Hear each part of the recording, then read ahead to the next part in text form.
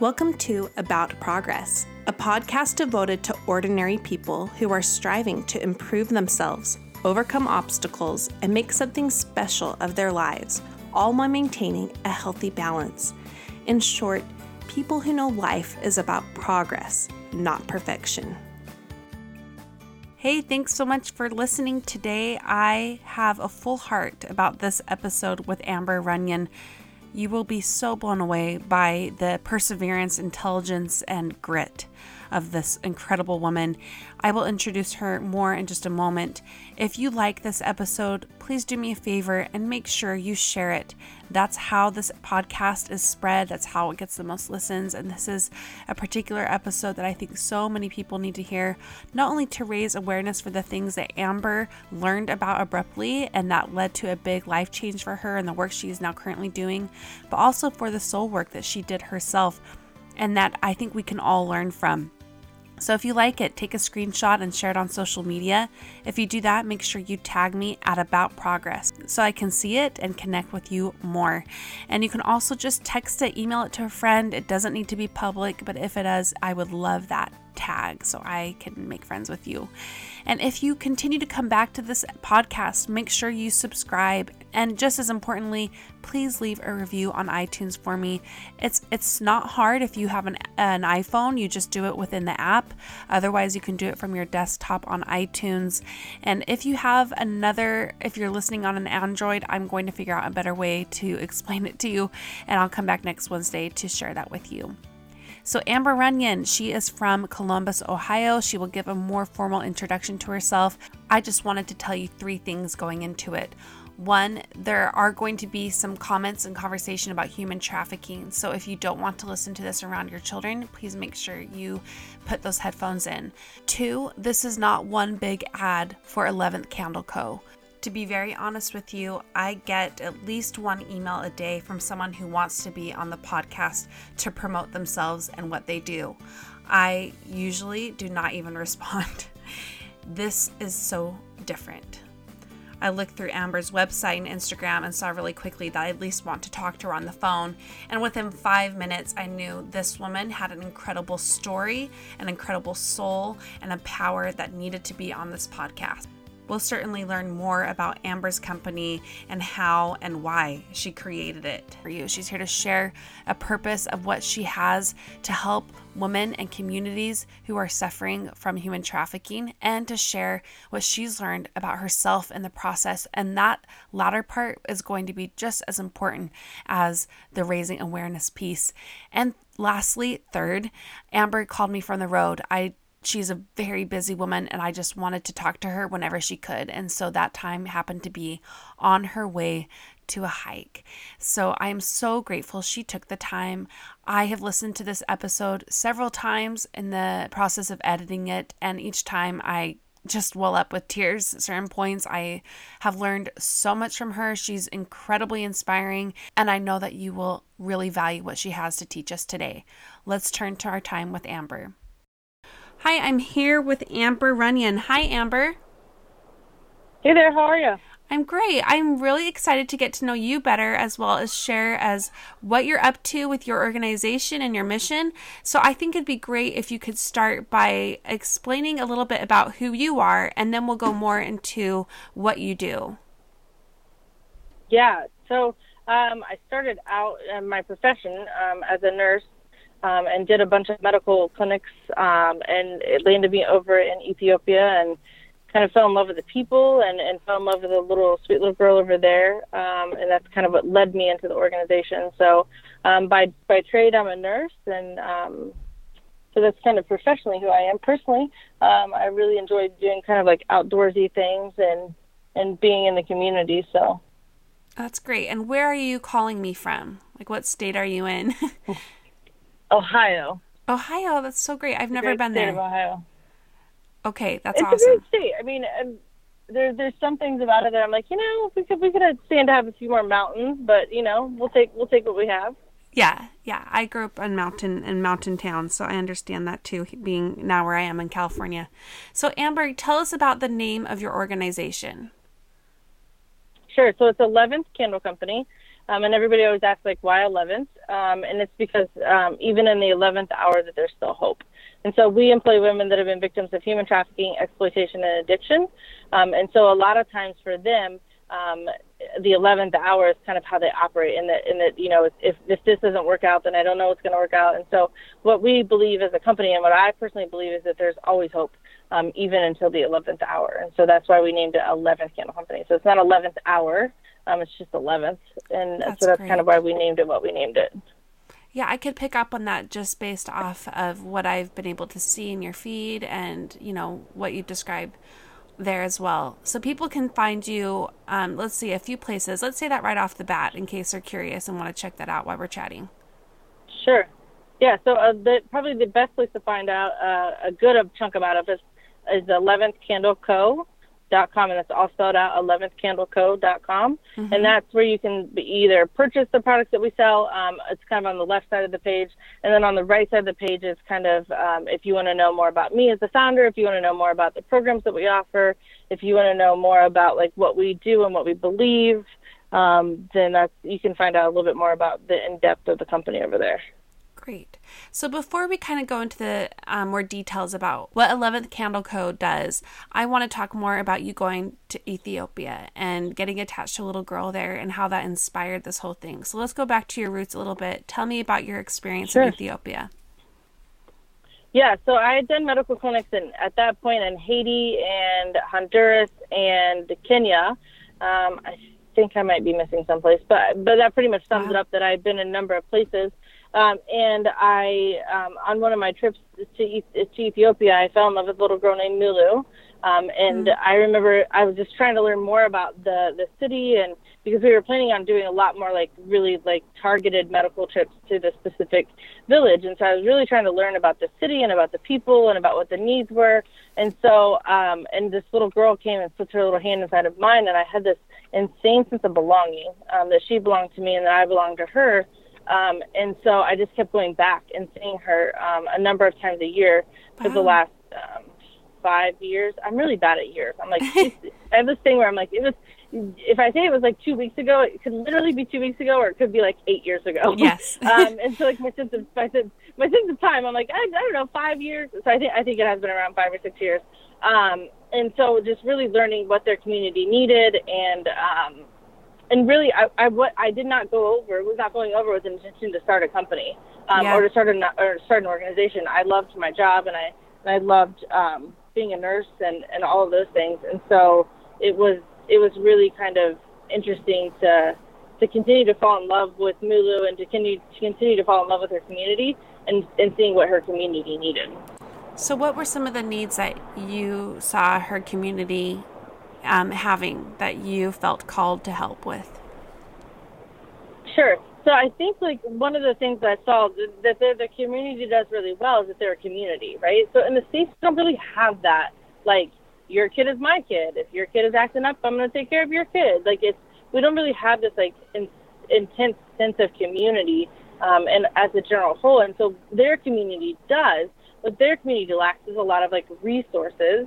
And they're just really behind, right? And so we're in Ethiopia, and so Addis Ababa is the capital, and we're about 3 hours outside of the city. And so there's a lot of the village still doesn't have running water. A lot of the village doesn't have electricity.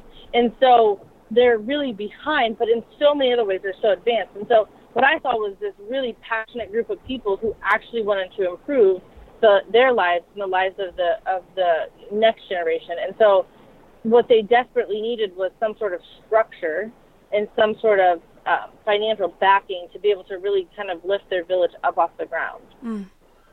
Okay, and so how does this tie in? And how that kind of transition, tell me about that. How does it tie into human trafficking, right? How does it tie into human trafficking? I watched 2 little girls be sold in the middle of the day, and they were blindfolded and kind of being shuffled around. And I remember asking my translator, what's happening? And he said, they're being sold, just as plain as day, no, this is wrong, no, I'm sorry, what's happening? He said, they're being sold. And I'm like, what do you mean they're being sold? And he's like, well, they're blindfolded so that they can't figure out where they are. But this is the middle of the day. And I was like, oh, that's not okay. And so, long story short, I came back to Ohio, and and really started digging into, right, because I knew at that point between my connection to Mulu, really getting to know these people in Ethiopia. I mean, I know everybody in the village, and I'm really beginning to form a relationship with these people. I knew that I wanted to do something, but I also knew that I wanted to serve in my city too, right? I didn't want to be, I didn't want to just give to like way over there, right? But and I also wanted to give into my backyard. And so I started Googling, if you don't know what to do, ask Mama Google. Yeah. It's Columbus, Ohio's biggest social issue, human trafficking. We're fourth largest in the United States of America. And I was like, whoa, that's not okay. You said and it's so the I what? knew even if I could bring, we're the fourth largest in the United States of America, Columbus. And I was like, whoa, which is crazy because I'd never heard of that. Like, it was not a topic that was regularly talked about in Columbus. It was not something that I felt like made the news and this was almost 3 years ago. Now it is really talked about. It is always in the news. So we're making progress. And so great. I looked at, if we were to become a generation that would go from rape to redeemed, where do we fall short? So and you're one of the saying areas Columbus, that I really Ohio, sorry, Amber, I want to clarify. You're saying Columbus, Ohio is the fourth largest city in America that has human trafficking. That's what you discovered. For reported cases of human trafficking, that is correct.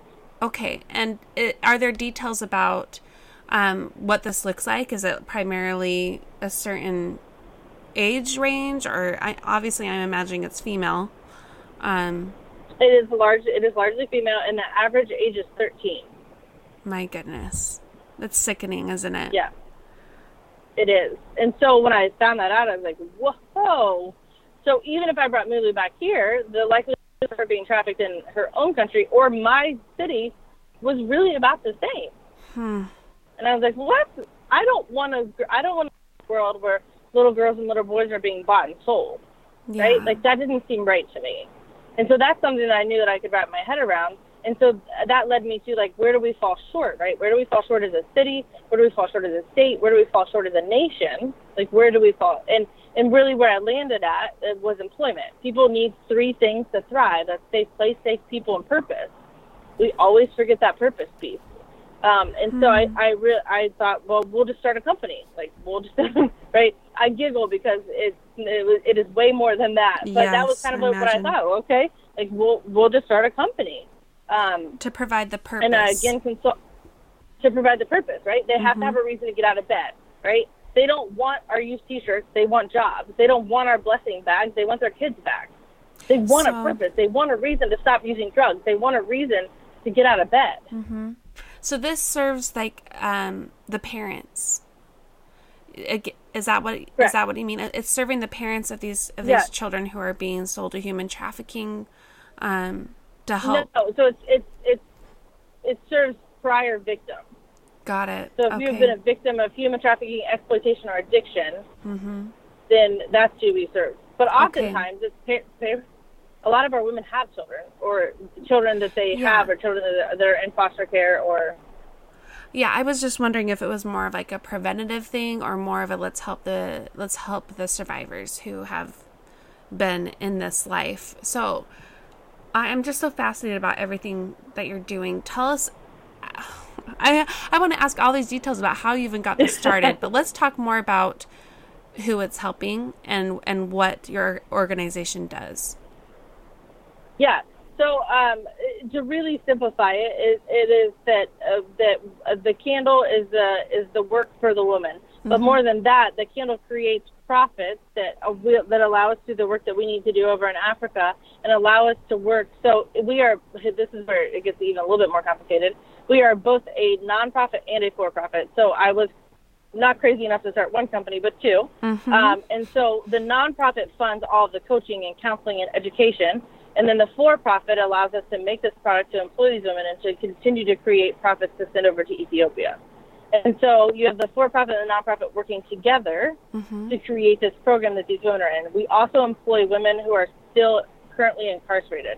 And so we are working with them while they're in prison, so that by the time that they get out of prison, they have money, they have resources, and they have a network of people to fall into. And why are they in prison? Kind of try to make Is it related to the human trafficking?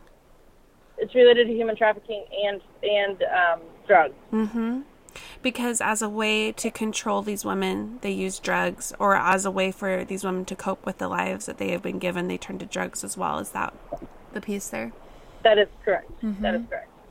Wow. Okay. And so then they end up going to prison for felony theft, for forgery, for burglary, for drugs, for solicitation.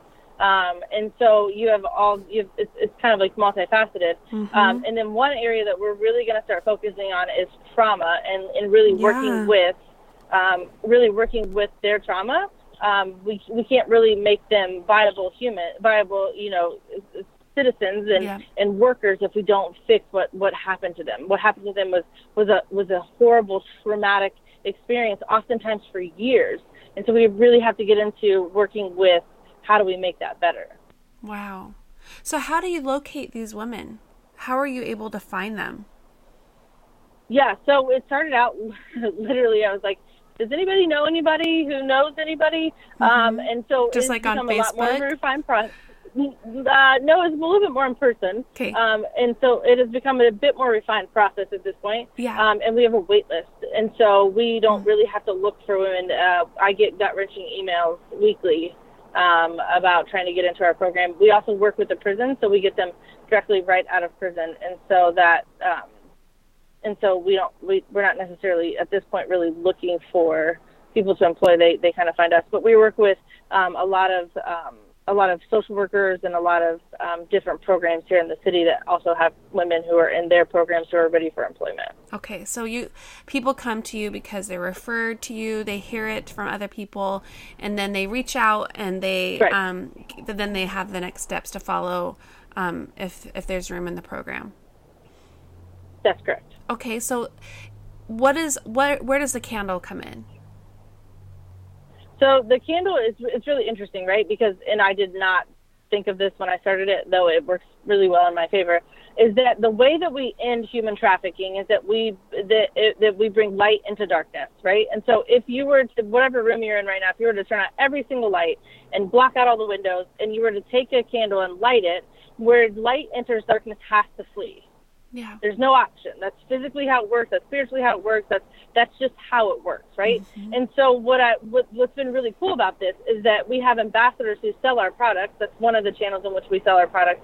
Is we've trained these people to go out into the community and teach and do education, and then also sell our candles. And so the way that that's worked is that I knew that if we were to try in this, that we had to bring light into darkness. And the way that we did that was by going into living rooms and teaching people about what it looks like for their husbands to be buying sex, what it looks like to keep their children from being bought and sold. And we actually started talking about it like what's happening. We brought light into darkness because it's spreading so quickly because this is done in such darkness.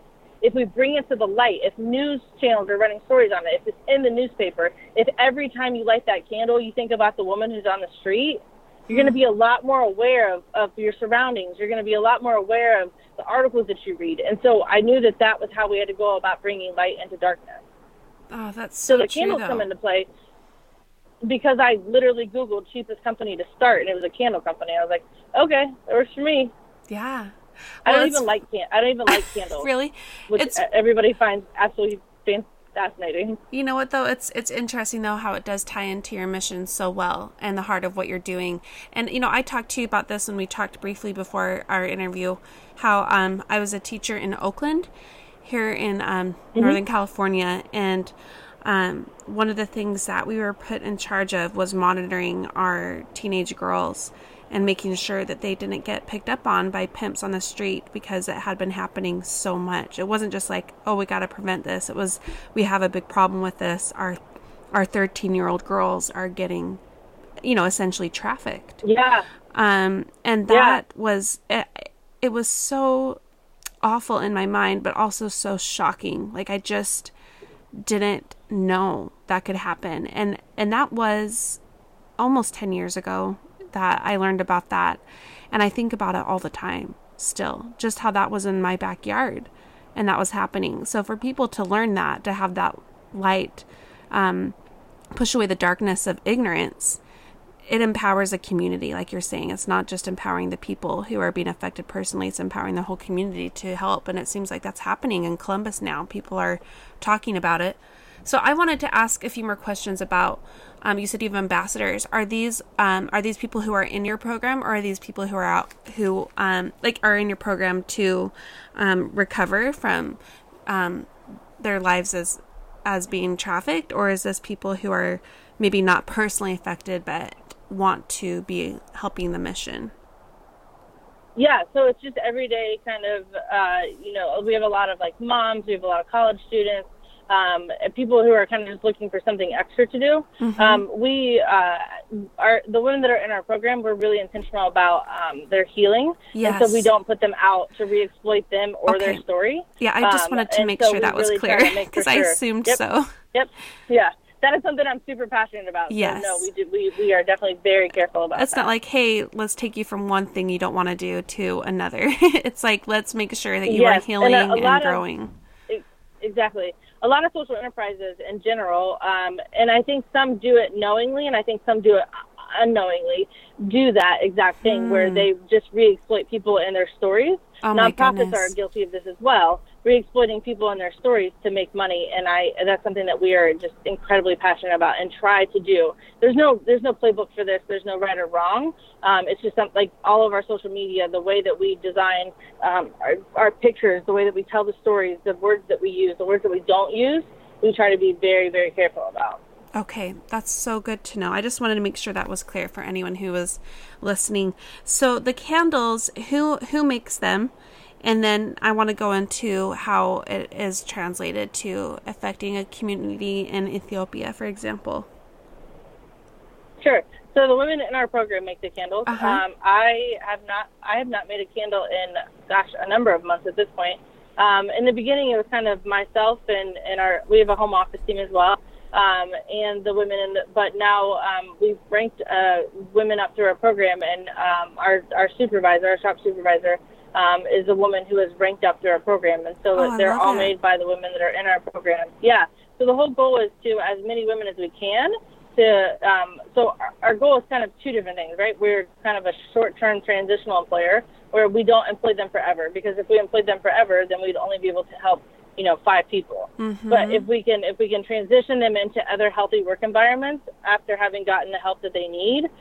But our goal also is to have as many women that fit within our company actually doing the jobs in our company.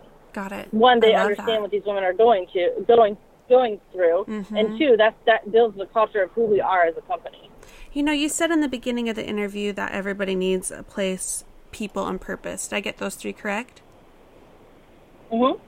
It seems like that's what you talked about how you wanted to provide them with a purpose, but I do see that you are also giving them a place and people through this. You're giving them all 3 that they desperately need, coupled with the purpose that they haven't had. Tell me about the effects that you see on these women who are having all 3 again in their lives. Yeah, I think it's kind of phenomenal to see. And what I think is even more fascinating is that we, myself included, so quickly think like, oh, these people need this. We all need it, right? Like, I need safe place, safe people, and a purpose, or I wouldn't thrive, right? You need those things. The difference oftentimes between, the kind of quote, us and them, which I desperately hate, but the difference is that we have that built in, and so we don't recognize that we need it because we already have it.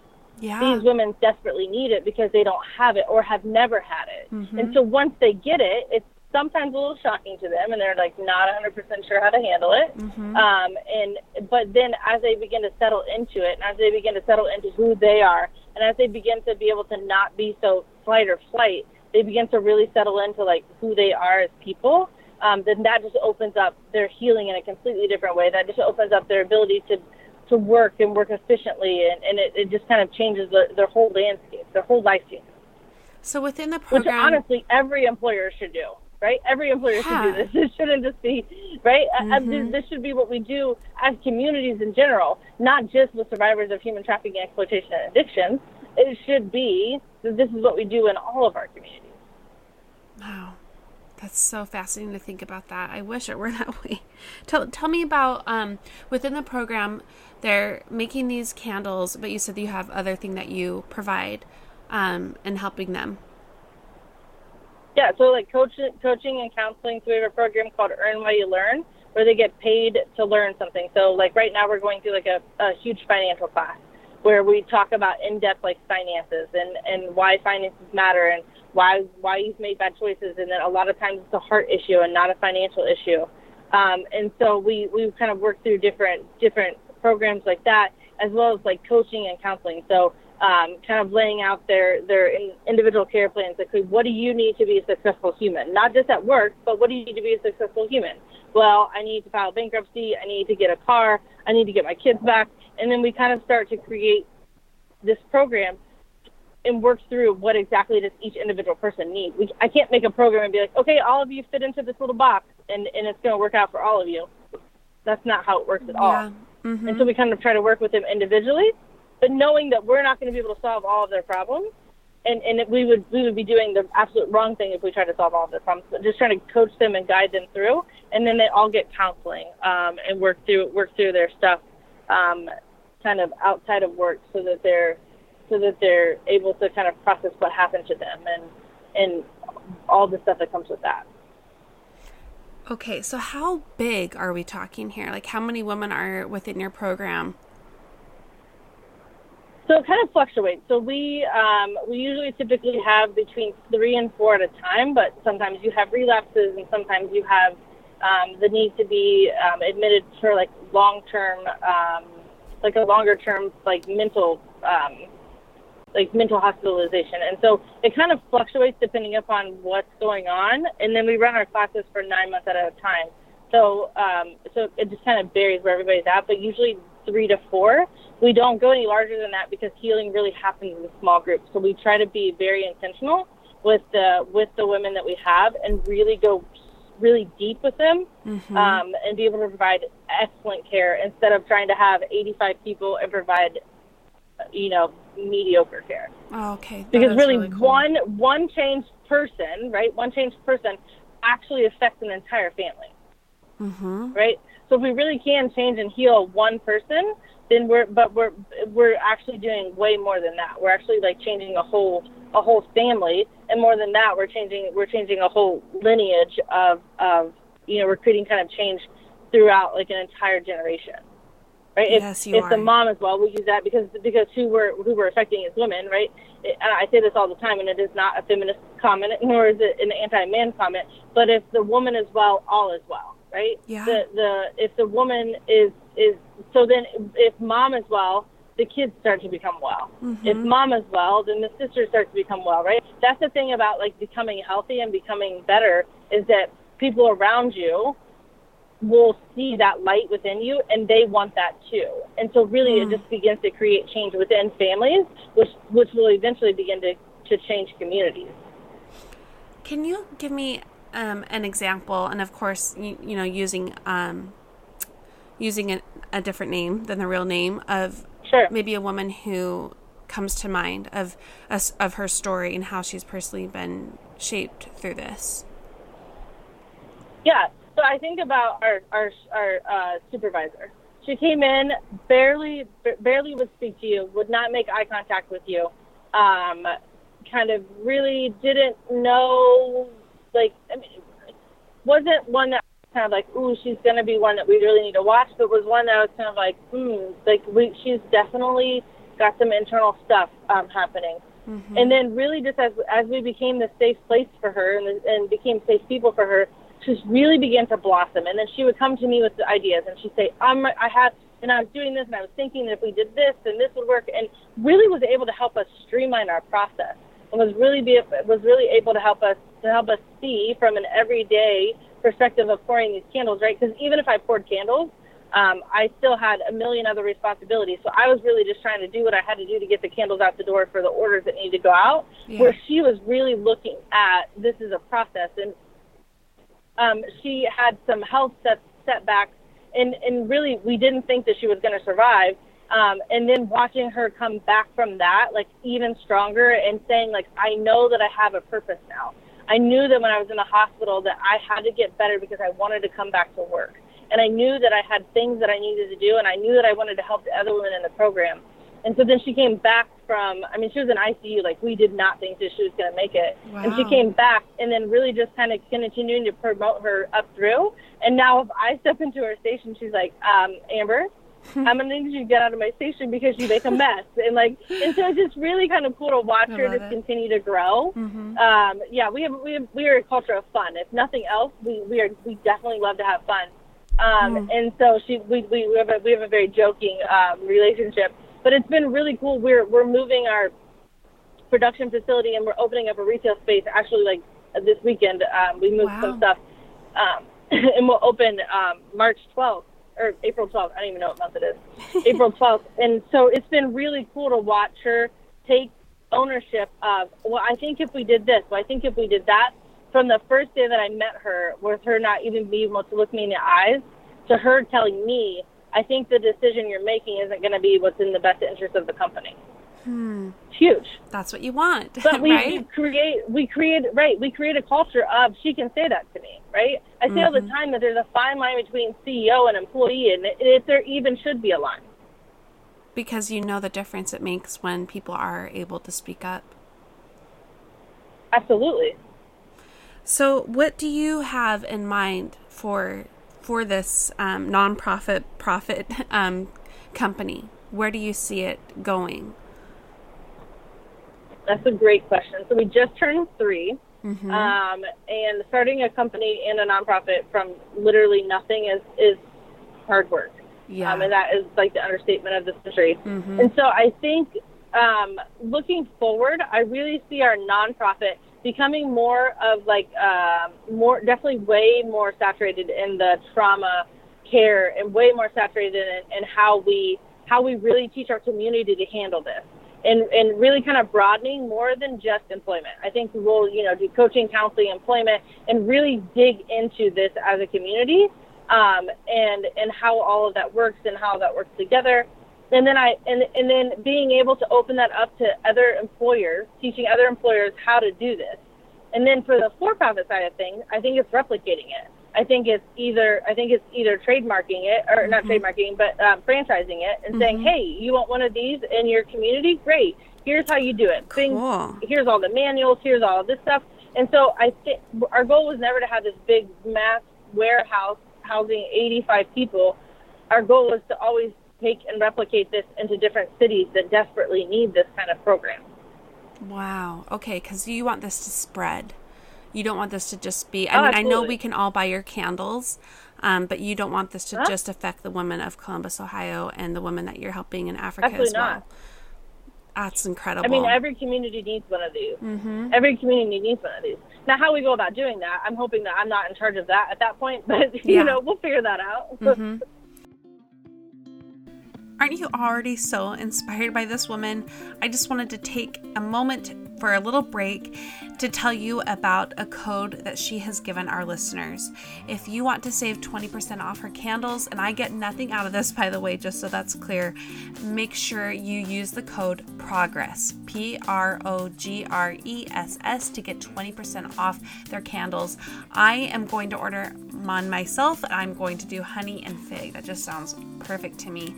You can find the candles at 11thcandleco.com. That's 11th, spelled out, candleco.com. And if you are ready to do some more soul work like Amber is, and you need some mentoring along the way, I'm your gal. I've been mentoring a few ladies who are in a similar position as Amber was, ready to make some changes in their life, realizing they needed some guidance. It's past the therapy point. I'm not a therapist, but I am a mentor. I can coach you through this. I can hold your hand and get these real steps through some real soul work to make you ready for the next steps of your life. If you're interested in coaching, you can connect with me through email at packerprogress@gmail.com. And I will be sharing some episodes in the near future of actual recordings that I've done with a few of the clients I've already taken on. Let's get back to my time with Amber. I know that we can buy your candle online, so I was hoping you could tell us about your candles so that if someone was interested, they could go and do that. Oh, absolutely. Yep. So they are 100% soy wax, so you get a longer and cleaner burn. It's 100% cotton wick, so again, it is the cleanest the cleanest way to burn a candle. We do use high-quality fragrance oils, so it is a mix of both synthetic and essential oils that gives the best throw, both cold and hot throw.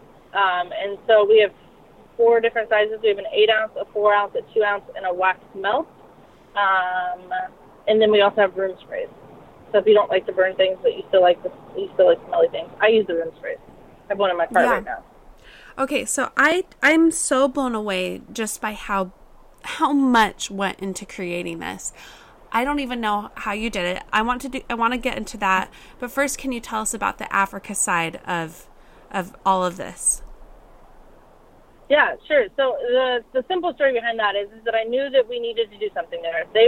The people on the ground that I work with, like, you have to help us, you have to help us, you have to help us, right? And I was like, oh, I really kind of like my life and, don't really want to give up. I knew it was going to be a great cause, right? I just knew that, and I was like, I don't really know how I feel about that. And so I was like, look, if you can help make this sustainable over here, which is, impossible really, then I'll help you, right? That was kind of like my way out, because I was like, they'll never be able to do that. Lo and behold, I wake up in my mosquito net, 3 a.m., and I'm like, oh, I think I've got it. Coffee, right? Ethiopia is the birthplace of coffee. Everybody there drinks coffee.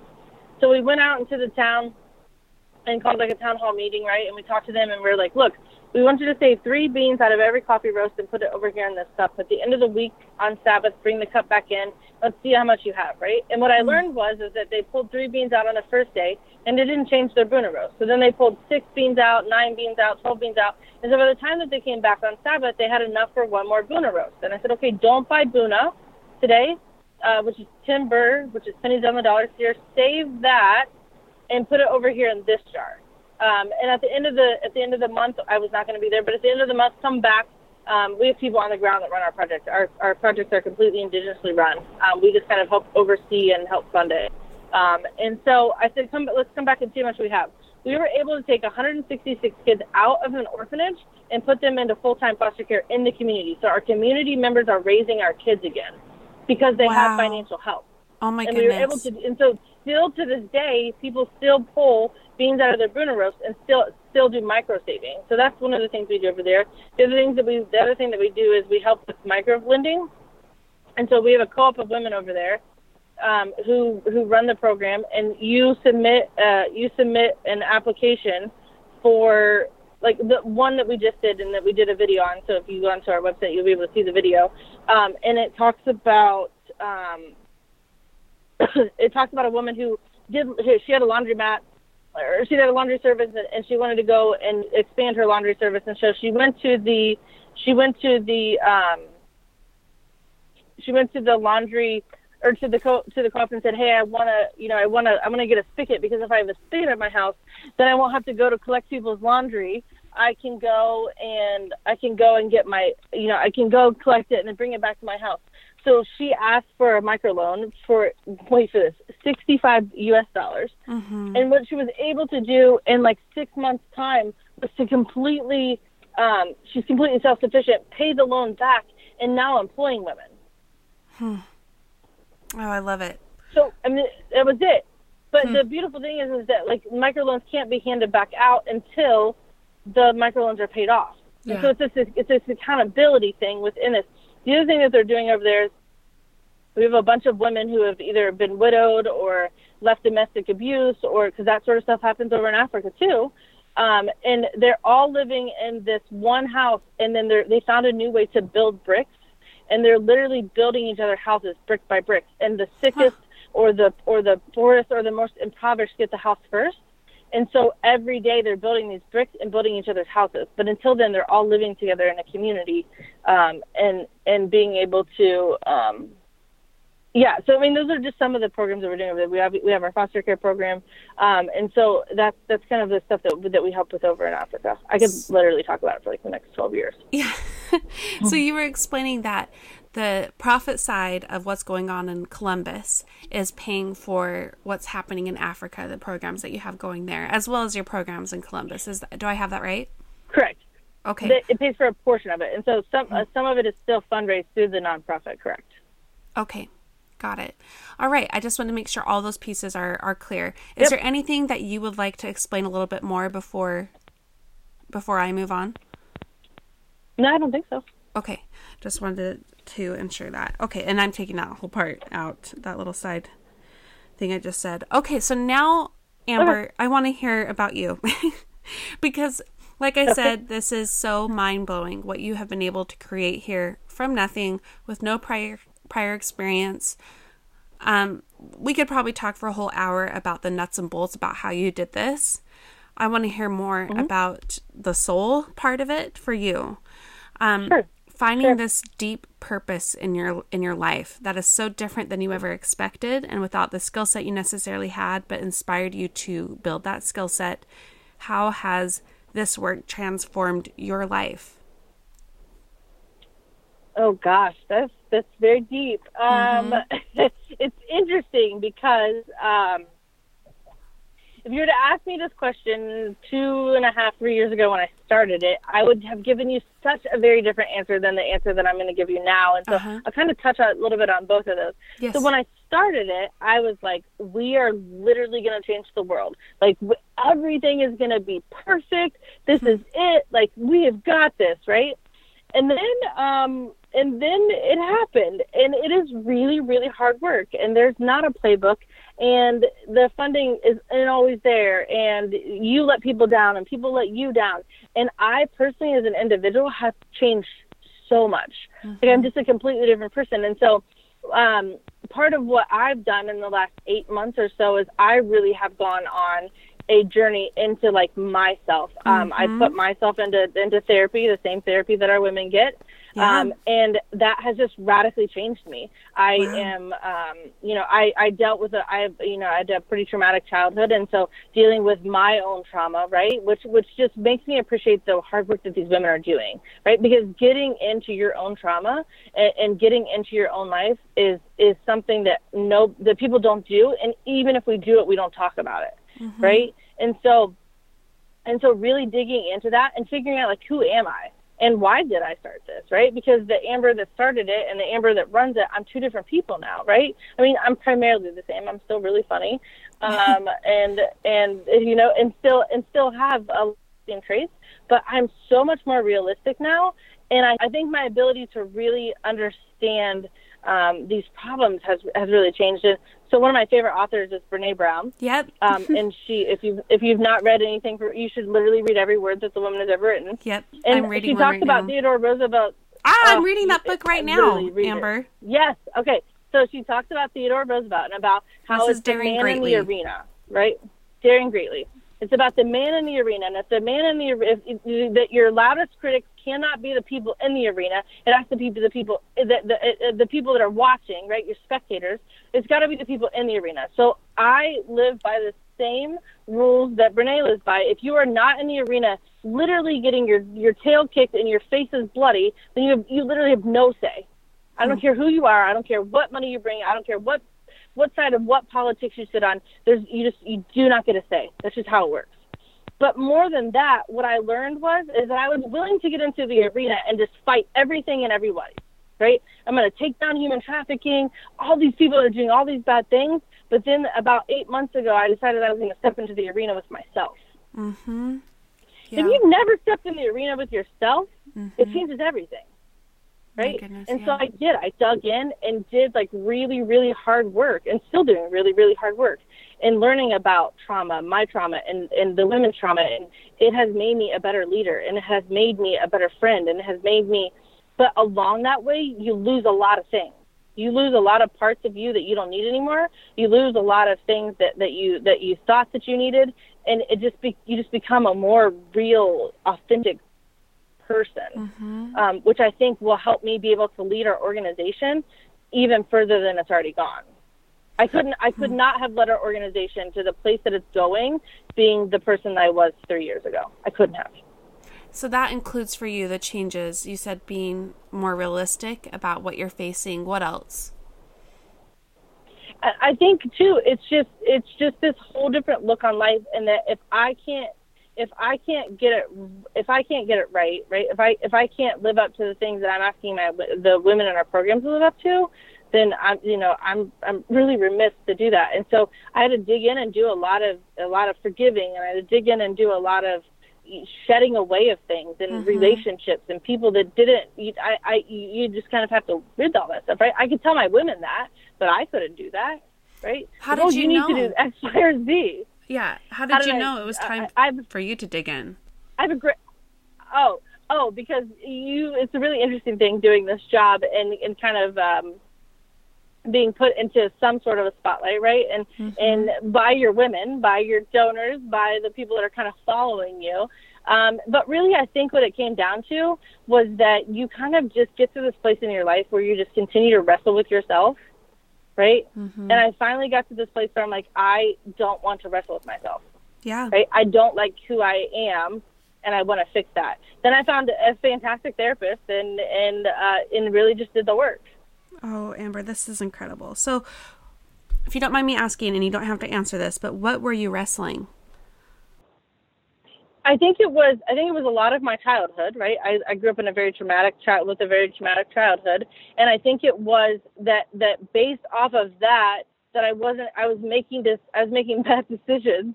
That for me, it was this living, right? So Brene Brown, let's go back to Brene Brown, because I just love her so much. She talks about that you can either live inside of your story and actually truly authentically live inside of your story, or you can be outside of your story hustling for it, right? And I constantly felt like I was hustling. I was hustling for the company. I was hustling for the nonprofit. I was hustling for my story. I was hustling. And here's the deal. I got really good at it. Yeah. But then I realized that I don't want to hustle anymore, right? I don't want to hustle anymore. And so what that took was a lot of hard work.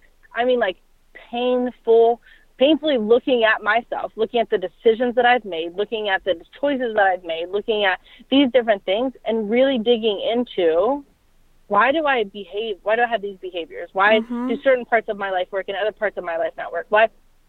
And really just kind of digging into, and with good guidance of a good, solid therapist who, would push me when I didn't want to be pushed, and really kind of understood what I was going through. And so I think that's kind of what it was, is that I was really just tired of hustling.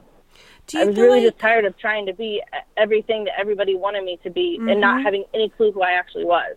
Okay.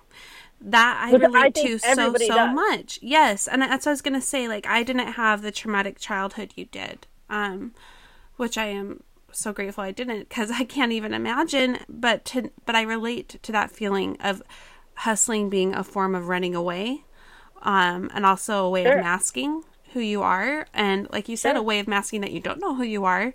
And you were saying that this tied into the trauma that you experienced were you saying you were a foster child? That's correct. Okay, so now that you're able to relate to, more authentically face what you did as a child as a way to help connect with the women that you are helping as well, how has it changed what you are doing each day? Like, how are you approaching things differently? Yeah, so I do yoga now, which I literally laughed at people who did yoga, and now I'm like one of those yoga people.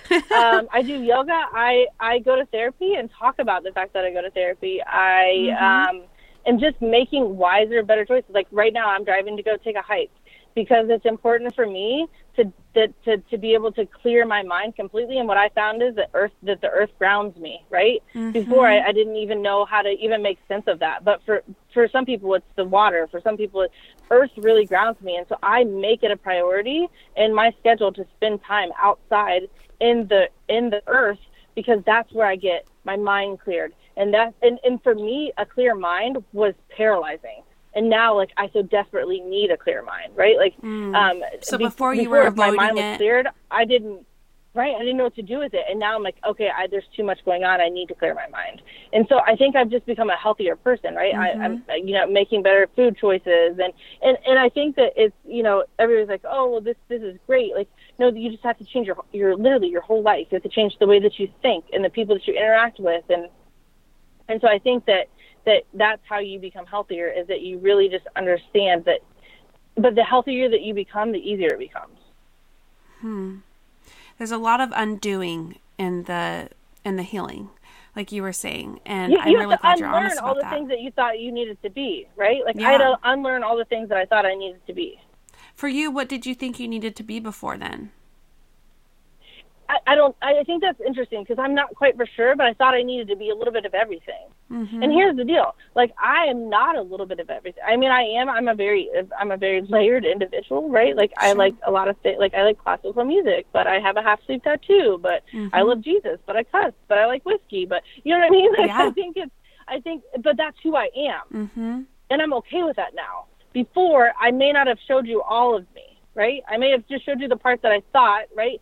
So it was like this. It was like, how can I connect with you, but not connect with you, but connect with you just enough, right? Yep. And now I walk into a thing or walk into an interview with you. We've talked prior to this interview for 5 minutes. Mm-hmm. Now I can be authentically who I am, knowing that your listeners are going to listen to this, and I'm perfectly okay with that. That is so amazing. I mean, I know how hard that is. That I know how many years of work that takes to do. And you're doing it. Okay. I just hope people can listen and see themselves in you too, and maybe have to think about, how am I living in a way that's not authentic to who I am? How am I putting up a facade, or how am I putting people at arm's length? How am I trying to live up to everybody else's expectations but my own? What do you think is some of the key things they can do to stop that? Okay. I feel like I have a pretty good game plan. One, you need to find a therapist. Two, yeah. You need to Google EMDR, which is like a type of therapy, and make for sure that your therapist does that. Three, you need to read every word that Brene Brown has read. And then four, you need to just get real honest with yourself. Yeah. You just need to get, because here's the deal. You don't need to get real honest with yourself and then go tell everybody everything. Absolutely not. But you have to get honest with yourself. There was so much of my own life that I was lying to myself about, right? Mm. Or so much of my own life that I was hiding from myself, or didn't want to own up to. And I'm not talking about like specific things. Mm-hmm. I'm talking about like parts of who I am. Yep, I get that. And what a greater gift to give to yourself than knowing yourself, mm-hmm. right? And I'm not claiming like I've got it completely figured out, because I do not by any means. But I think that that's what changes. And it also seems to be finding the things that ground you. Like you were saying, the earth grounds you, which is me. I feel like we are very similar in how you're talking. I'm like, that's me too, Amber. Finding something that grounds you and taking that time to work, to get back to what grounds you, so you have the space to think and dive deep. Like you're saying, a lot of thought needs to go into this. Oh, yeah. I mean, there are some times when I hike that I absolutely hate it, and because I don't want to go there, but I'm making it a practice, right? The same way that sometimes I hate going to yoga because I'm not super great at it, right? And I don't like to do things I'm not great at. But what I've learned by continuing to go to yoga is that it's a practice. Yeah. Right? And so the more you do it, the better you get at it. The more that you make yourself do something that you don't want to do, the more you discipline yourself. Right? Mm-hmm. So like today, I was just like, okay, I've got to carve out, a chunk of time to go hike today, because I've got a lot of things coming up and a lot of moving different parts and pieces and whatnot. And maybe I'll go on my hike today and I'll get some huge revelation, right? Maybe I'm going to go on my hike today and I'm just going to be like, okay, I feel better, right? Mm-hmm. Maybe I'm going to go on my hike today and have some realization. But I think that it's creating that space and time with just you.